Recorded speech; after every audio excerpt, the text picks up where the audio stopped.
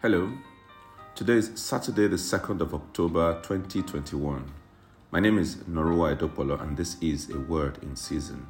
Matthew chapter 6, verses 16 through to 18, the English Standard Version. And when you fast, do not look gloomy like the hypocrites, for they disfigure their faces, that their fasting may be seen by others. Truly, I say to you, they have received their reward. But when you fast, anoint your head and wash your face, that your fasting may not be seen by others, but by your Father who is in secret. And your Father who sits in secret will reward you. Fasting is a spiritual discipline that is taught in the Bible. Jesus expected his followers to fast, and he said that God rewards fasting.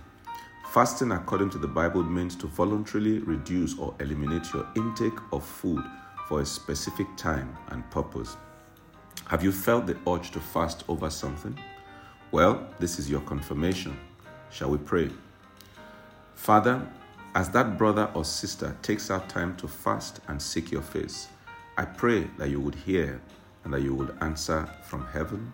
In the name of Jesus, amen. Please share this message, and the Lord will bless you as you do so in Jesus' name. Amen.